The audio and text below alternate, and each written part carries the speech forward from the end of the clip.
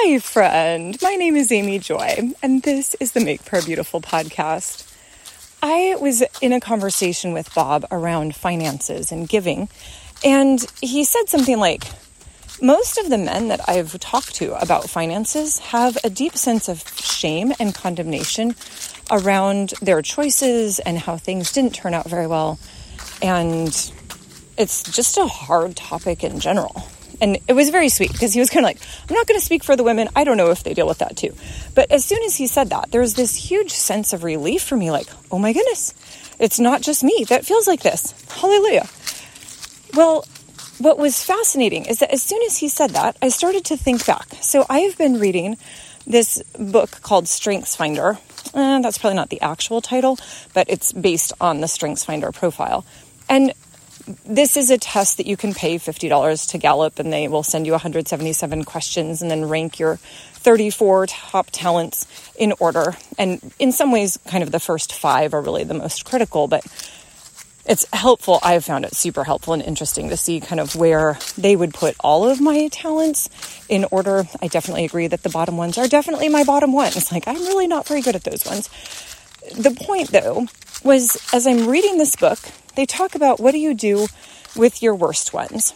And they said, it actually doesn't matter if you're not very competent at a lot of things. Like, they use the example, if you don't know the periodic table of the elements by heart, that pretty much doesn't affect your life unless you're a scientist. And I would think specifically a chemist. And otherwise, like, who cares that I don't have complete competency in that area? And similarly with the different strengths, like a lot of them are not going to really affect your life. So who cares if you're lacking competency in them? The only ones that you really care about are the ones that are maybe holding you back in some way. And so they gave some suggestions around how to manage around that if you really are lacking one of those and it's affecting your life. But what I found fascinating is I was thinking about the things that are actually our primary strengths. And as Bob said, back in the 90s, the general idea was to shore up your weaknesses, kind of like pay attention to those, fix yourself. I've heard this said kind of like a wheel will only turn as well as the shortest spoke or something like that. Like make those short spokes longer so your wheel can turn well. And that is completely contrary to the modern thinking around what people should focus on. So as the StrengthsFinder book said, if you do shore up your weakness, you maybe won't fail, but you're never going to be excellent because it's really just in your strengths that your excellence will lie. So focus on your strengths and maximize those to the farthest extent that you can.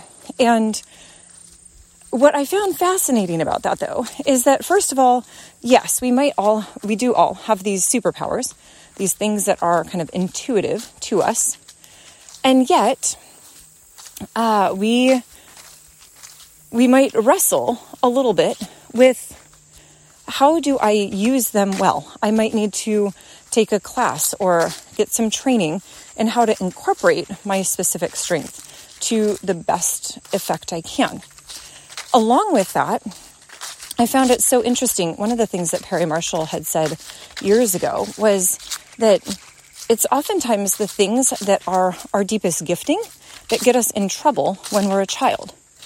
And when he said that, I was like, oh, that's an interesting way to put it. But from his perspective, like the things that you are the most strong in are untamed, but they're strong. And so they come out in specific ways. And then the adults around you are like, oh my goodness, here's this like little volcano that I need to try to suppress. And so then you get in trouble.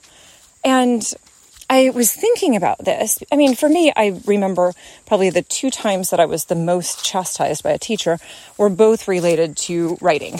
Oh, how fascinating.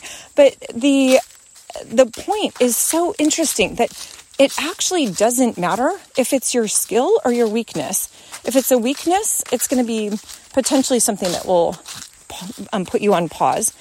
But if it's a strength, you still have to know how to manage it, how to navigate it, that it still is a challenge. And none of us come out of the womb knowing precisely how to navigate our talents and abilities. And it's similar, I guess, in the realm of finance. Like, none of us were born with an innate sense of like, oh, of course I know how the stock market moves or how to do real estate investing.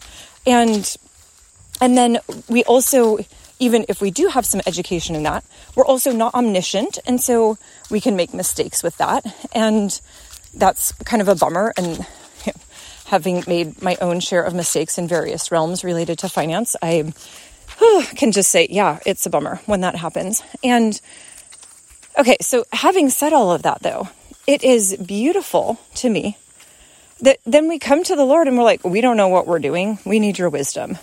And the Lord is like, I can help you with that. And so, Jesus, I thank you that you don't demand perfection, and you never have. That just like there isn't a parent on the planet that's like, I don't love my child because my child isn't perfect. It's like, oh my goodness, I love my child, and here's some ways that I want to help this child to succeed. But Lord, I think sometimes my perspective of you is so flawed that you're sitting there waiting for me to make a mistake so you can correct me instead of watching me in my struggling attempts and cheering me on. Lord, thank you that that's your heart attitude toward me. Yeah, thank you, Lord. And so, Jesus, I'm asking that you would be pouring out grace on each one of us, that in the places where we've maybe not always made the best decisions, that you would be helping us to make better decisions. In the places where we struggle with shame or condemnation, that you would bless us with the ability to do better. And I thank you for that, Jesus. Amen.